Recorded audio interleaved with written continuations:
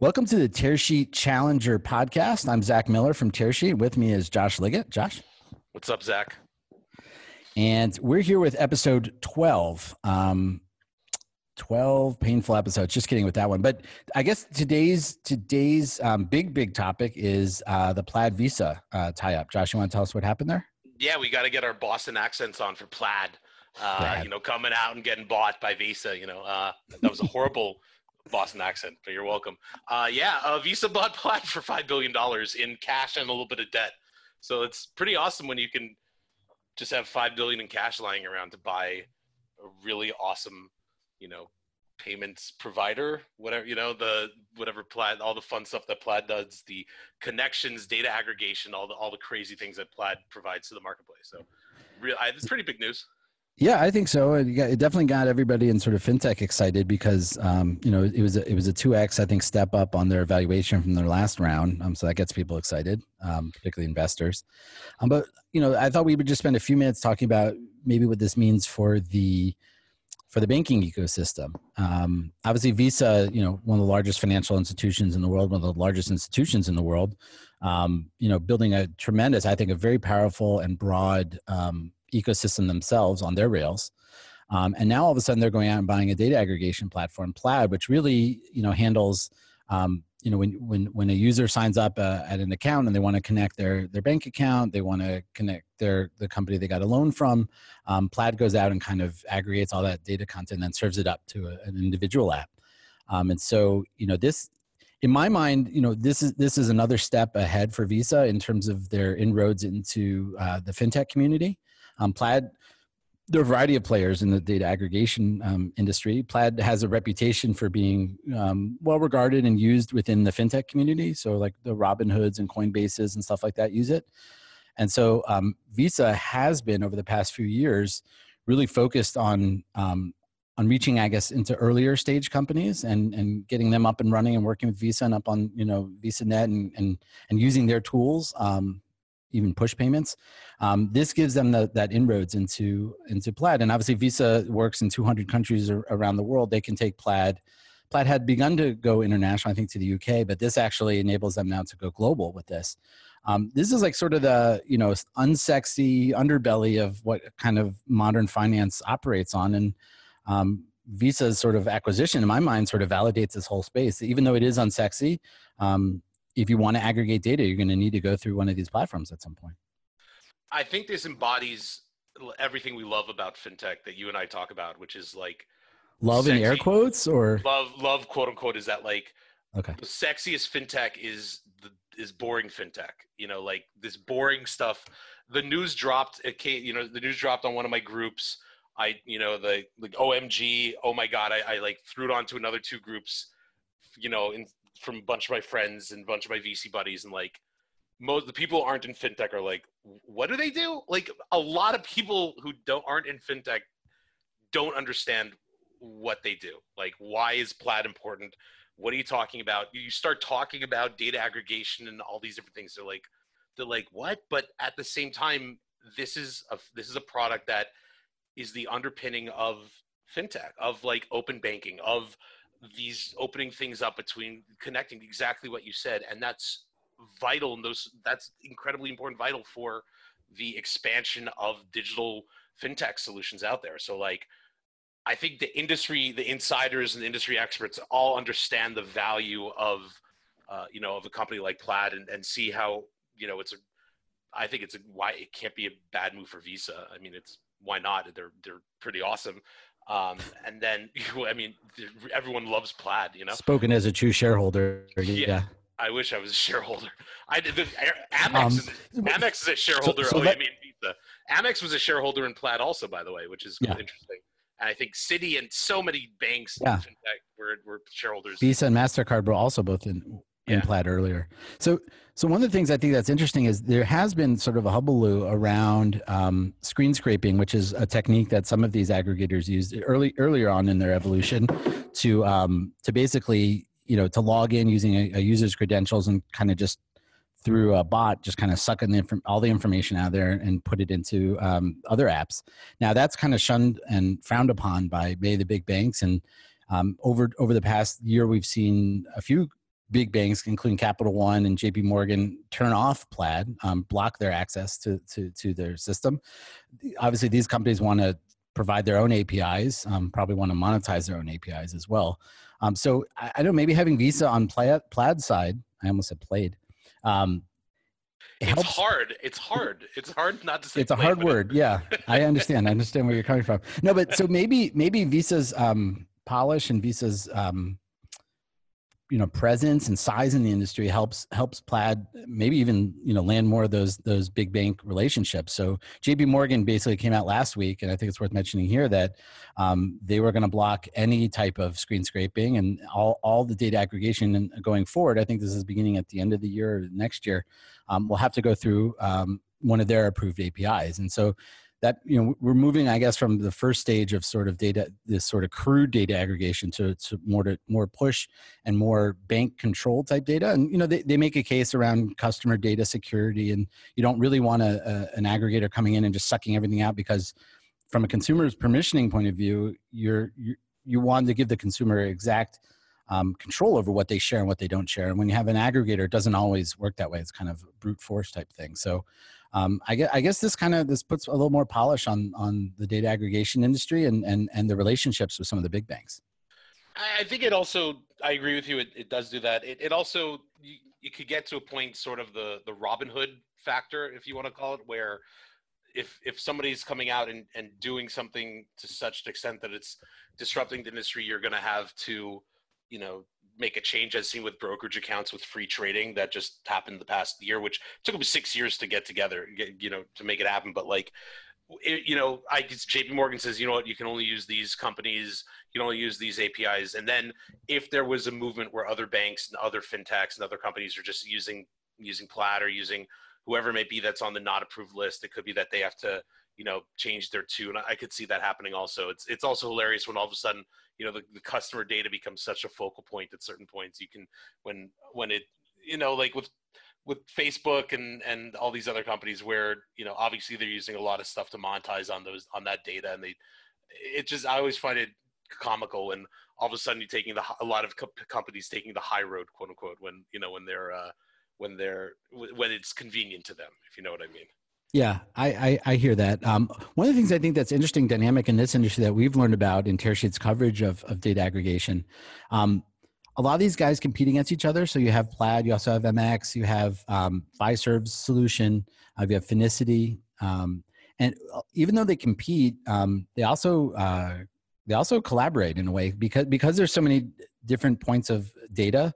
And so many different accounts and different types of institutions. Like, it's rare that one data aggregator has access to all the, whatever bank or financial institution their customers are going to want to access. So they'll actually go out and reach out to another data aggregator that they compete against to be able to bring in that information. And so also, from the banking point of view, from the institutional point of view, they make deals with a variety. They're not limiting their data sources to a single data aggregator. They're going to provide that to multiple players because they also want to provide that service to their customers, or at least they'll be forced to.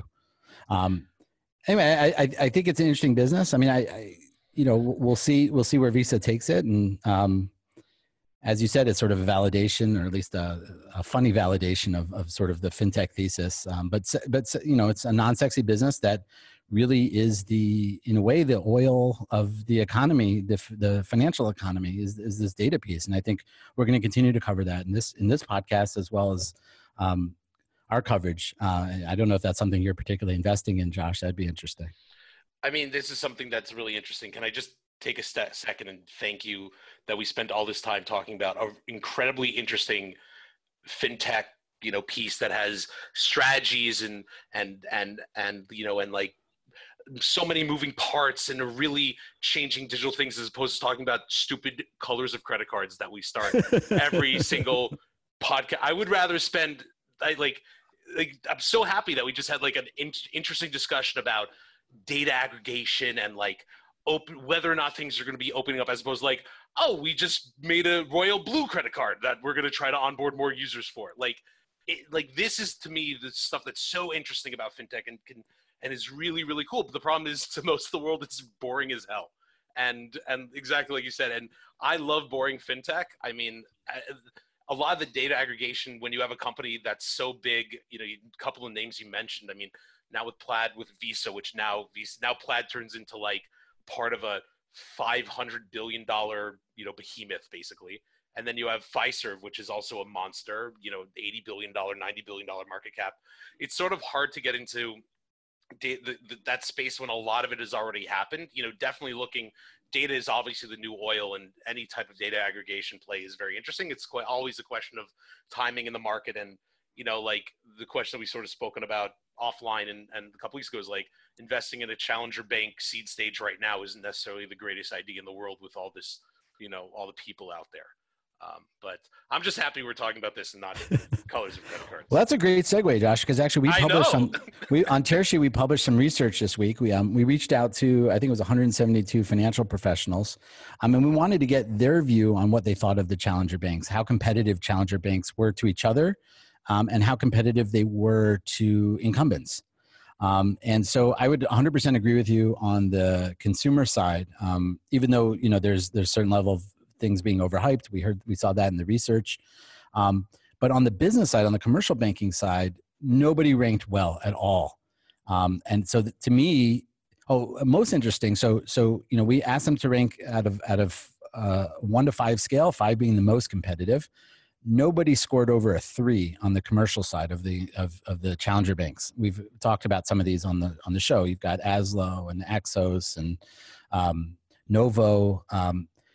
Yet when we asked professionals to rank challenger banks in general and their potential to be competitive in the commercial banking side, that was actually the highest ranking there. So that ranked higher than all the individual rankings. And so in my mind, that just means that at least the industry sees that you know, they're bullish on the fact that a challenger bank can come in and be competitive in commercial banking, but we haven't seen it yet. And so I just wanted to throw that in as a you know, sort of an addendum to what you had just said. Yeah, I think it's a very clear point that these challenger banks are awesome. They're really cool what they're doing. And the question is like, yeah, have we seen the one that's going to be the really interesting one? Has it been created yet? Is it going to be a spinoff of something? Where exactly going to be? And I couldn't agree more. And so, you know, we're starting to see, like, you know, I guess early stage of maturation of some of these companies. And we had Starling Bank, a UK-based bank that is going international, come out this week with an interview that said basically they're not planning on exiting to an incumbent bank, because that's sort of an anathema to why they were founded. But instead, they were looking to break even next year and go public in 2022. How likely do you think that is, Josh? Wow. Well, I haven't looked under there. Softball. Yeah. Let's just, why shouldn't they just act like they're just IPO right now? Why do we have to wait for 2022? Yeah. Just IPO, like, why not? What's the problem? Big deal. Why? Well, just give them $100 billion valuation and IPO right now. We're good to go. So I did pull some numbers here. So, you know, if you look at the UK-based competitors, Monzo and Revolut, they, in 2018, let's see, Monzo had a 33 million pound loss, and Revolut looks like had around something similar, 32.8 million. Starling did somewhat better with the pre-tax loss of 26.8 million pounds. So, I mean, these companies are losing a not insignificant amount of money per year. But I think not we've seen not insignificant. Sure. Yeah, exactly. Yeah, no problem. Well, I mean, so this obviously the industry is seeing, investors are seeing these companies will take hundreds of millions of dollars of capital to get off the ground and really become even a sliver of a real competitor. Maybe it requires billions. We haven't seen that yet. But anyway, I mean, so I think it is possible. I mean, one thing that's worth mentioning here is like the challenger banks are looking for, and I would say Starling's maybe a little more aggressive in a sense about trying to get to break even to show that they can build a business. Because as you were talking about on our last podcast, like unit economics are beginning to matter more, especially if they need to go out and raise bigger rounds. So there are things that they're doing that are working, right? So they've got freemium models. So people pay up for, you know, a nice Royal Blue card. Not exactly, but they pay up for other things. They pay up for business accounts. And, you know, they're getting into lending there. So it's another revenue stream.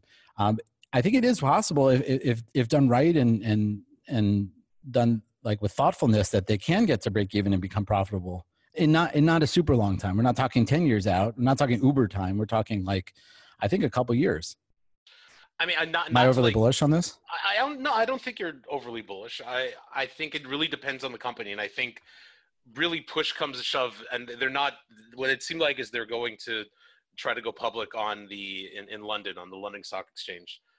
But, you know, once that roadshow starts and once those numbers start to come out and once people get to really nitpick and dive into the numbers and really look at everything, you know, that's what really separates, you know, the wheat from the chaff. That's really, you know, what goes on. And I mean, I can't make a judgment call on this company because I haven't looked under its hood and seen what exactly its unit economics are. But I mean, right.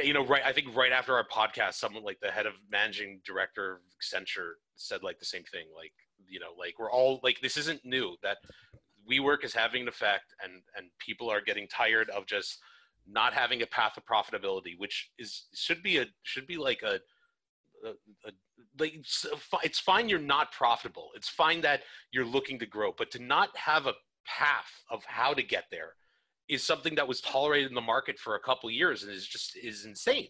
And Yeah, it's crazy.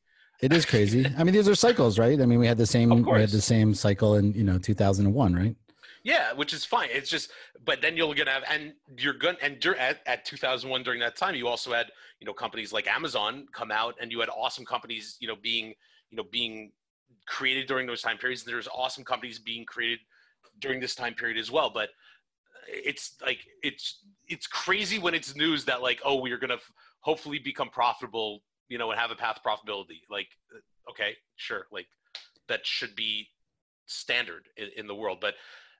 And so the real question, like if they have a business model that makes sense, and then they say, hey, by the way, we actually broke even, and we actually have good unit economics, and we're really starting to get things going. Like, I could see it happening. I could also see them falling on their face and not hitting it whatsoever because the market turns down, or there's a consolidation in the market, or just consumer, you know, behavior changes or business behavior changes, whatever it may be. Like, I definitely think it's a point of extreme fluctuation for these very, very large challenger banks. So one of the things I guess I'm a little disappointed in, I don't really have an answer to this. I'm not smart enough, but we've seen all these challenger banks that for the most part, you know, many of them aren't even banks. And every time we publish one of these podcasts, I have people reach out to me. They're not banks. We're calling them banks because they function as a bank, but yes, many of them don't actually have a license, and they use, you know, hold a place where you can deposit cash that allows you to send money from that point and receive money from that point. Right. It's a little bit wordy. It's a little wordy when you call it that. Bank-like companies. But I don't think we've seen a lot of, I guess I'm a little disappointed in how little creativity we've seen around really kind of changing revenue models. You have subscription models, you know, but that's not necessarily different than just charging a fee on a checking account that a regular bank would do.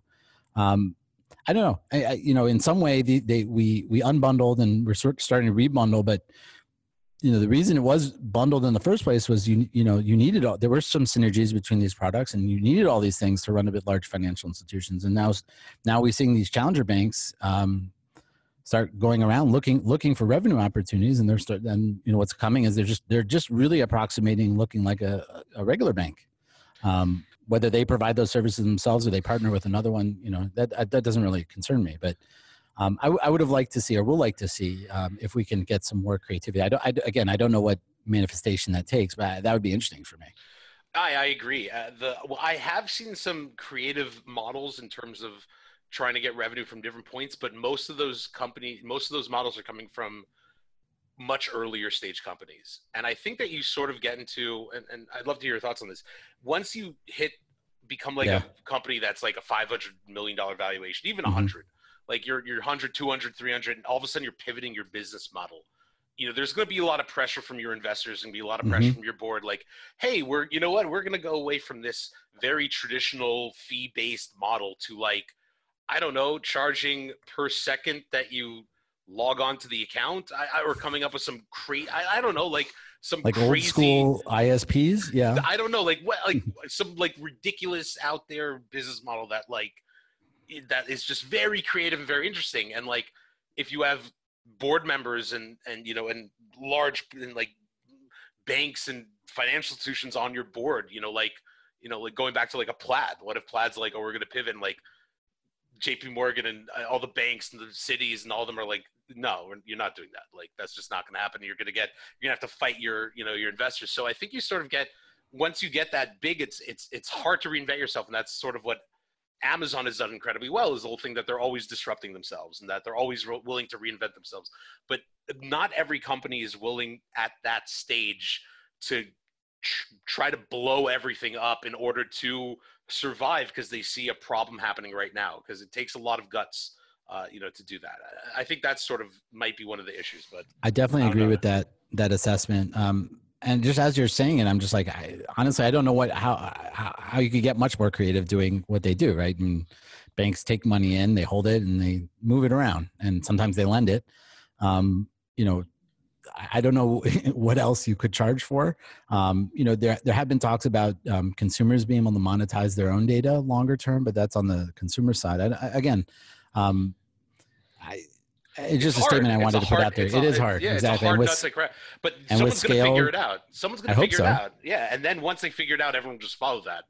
Probably. Well, the challenge is like the old school, like big banks, like JP Morgan just announced, it was yesterday, I think they reported earnings. Like they had record earnings since the financial crisis. Like they got back to where they were before the financial crisis. And so like, that works, It's big, it's unwieldy, it's inefficient or whatever, but it works. One thing that's worth mentioning also, Goldman released some data. Goldman has sort of made a commitment to public markets to be, I guess, more transparent in how their business units break down, especially as they're moving more and more into this consumer banking thing. And so as much money as they plowed into Marcus and how much money they plowed into Apple Card, it was interesting. They basically said that, I think they've been, I don't know the exact number, but I would assume it's over $1 billion been invested in the consumer bank. That this year, for the last 4 quarters, consumer banking, which includes, I don't know if it includes Apple Card, but it includes Marcus and Goldman's own credit card, accounted for less than 3% of their revenues. Yeah. Right. And so when they started Marcus, Goldman Sachs is really big. Yeah, it is really big. So it's unfair comparison, right? Like, but they've staked sort of the future of their institution on the viability of this consumer bank. A lot of their resource, a lot of their money going in. I was even looking at just, today doing some research on who the top talent was on the consumer side. But again, they intended to go into this business that the Marcus would throw off, I think, $5 billion a year in revenue within a couple of years. I think that was originally their thing. I don't know how close they're going to be to that. But again, it's a tiny percentage. I just thought it was worth mentioning. Yeah, I mean, yeah, Goldman Sachs. You just can say Goldman's huge. Yeah, it's freaking huge. Like, come on, like it's funny. You take numbers, you're like, oh my god, they spend so much money on this. You're like, yeah, but it's like, you look at their balance sheet. That's like, it's like a rounding error. It's like like numbers in millions or numbers in billions, whatever, at the top left. And it's just showing like these are huge institutions, and maybe it's a play for the future. Maybe it's a play maybe it's trying to get your hand in everywhere, but. Or maybe it's PR, who knows? But they still have, they still do what they do best. Which is, they're still around when Uber's going their IPO. They're still, involved in the roadshow. They're investing in that. They're still doing their investment banking stuff. That's what Goldman is, and that's what they're gonna. That's gonna. I can't imagine that not being a huge part of their business for, unless investment banking just dies overnight, which that's gonna be hard. I don't think it will. Yeah. Yeah, probably not. Probably not. Safe bet. How about it moving to the web? What, investment banking? Yeah. What, to blockchain? I was thinking more like crowdfunding or something like that, but unlikely. Sure. I think you need the pull of the big. I say this like a million times to like everybody, which is funny, is that that you have a lot of times you have private companies and they want to stay private and they don't want their information to get out. And so like, this is something I talk about a lot with my friends who are doing like blockchain, like assets. And they're like, oh yeah, let's just make everything open to everybody. It's like, well, then they'd be public companies and they wouldn't be private. Like they want to keep their information private. So like, you're going to move to the web and like make everything fully transparent, like 100% transparent. Like who's going to go there? More likely some Eric Ries gets involved in the LTSC and they figure something out there. No, our best friends over there. In the remaining time, I'm not going to pitch it. In the remaining time, or you could just do what the Monzo co-founder did, right? Monzo being one of the, and I know we were prepping for the show. Basically, Paul Rippon, who was the co-founder of Monzo, has quit the UK Challenger Bank this week to spend more time farming alpacas. And I read this and I thought this was totally a story for Josh. I think this is probably a bucket list thing for Josh. I mean, yeah. Who wouldn't leave their job to go farm alpacas? Oh my God. I love those animals. Did you watch, I'm going to date myself. Did you ever watch the Larry Sanders Show? When he moves to Montana and like whittles for like 3 weeks and then wants to lose his mind. and like Letterman, I think, was going to do that. They joke around, you know. I mean, would I love to like move to a mountain and just like be a lumberjack? Yeah, like just by myself and not have to answer emails all the time. But I mean, I'm proud of him that he's doing that. He probably has some money in his pocket though, which is nice to feed those alpacas. I actually don't know the plural of alpaca, but he's almost 50. He said he was working in financial services for 27 years and has been working away from his home for the last 8 years. So it took a toll on him. You know, alpacas, you know, it wasn't just like by chance. His wife happened to have started an alpaca farm, and so he joined her on it. But, you know, it's one thing I think that is starting to come to light is the toll that starting fintech companies take on people and families on lives. Yeah, you know the grind. Yeah, I know the grind. My wife, my wife loves looking at the Bucket List family. I don't know if you're familiar with them. It was a guy who sold his company to Snapchat for like 30 million. And he travels around the world. Yeah, he just like he basically just quit. They sold everything and just with their 2 kids, or I think even one was like born on the road. I don't even know, for like he got like YouTube to sponsor it, and he just went off and like, hey, I just like sold my company, and I'm just like I'm just gonna go have fun and hang out with my kids and let them experience the world for like 2 years. Now they settled in Hawaii, and now he's doing something else. He turned himself into like a reality TV star. But like the funny thing is that a lot of these founders, these people that like, you know, just love working, you know, as much as they hate the grind, they love it. Yeah, I'd probably put myself in that list also. And like what you don't see as a founder being like, all right, I'm done now, because like that's not their personality. Their personality is just to continue to build and, stuff, like, right? Yeah, it's just like they're gonna, and I would like, he's gonna build this alpaca farm in like 3 months and be like, you know, like Arrested Development, I've made a huge mistake, you know, like Joe Blue. There's more pop culture references for you, Zach. But I can imagine him getting bored really quickly unless he tries to figure out how to scale alpaca, maybe different colors of alpaca to sell to different materials, different material of alpaca. You know, maybe subscription alpaca, alpaca as a service. Maybe, you know, like could you imagine? This could go a lot of ways. Yeah, it could go. Could you imagine? I mean, I would love to see that. Just like a crazy founder, just try to like take some board, like like some random business and try to like scale it like you would a startup. I think that's a Saturday Night Live sketch waiting to happen. We should pitch it, Zach. Totally, I will. Josh, thanks for your time again, and this is always great co-hosting this show with you. And thank you, dear listeners, for putting up with us for another week. Yeah, that was a little fun at the end, but always good to co-host with you, Zach, and talk about Wicked played. Again, bad Boston accent. Bye, Josh.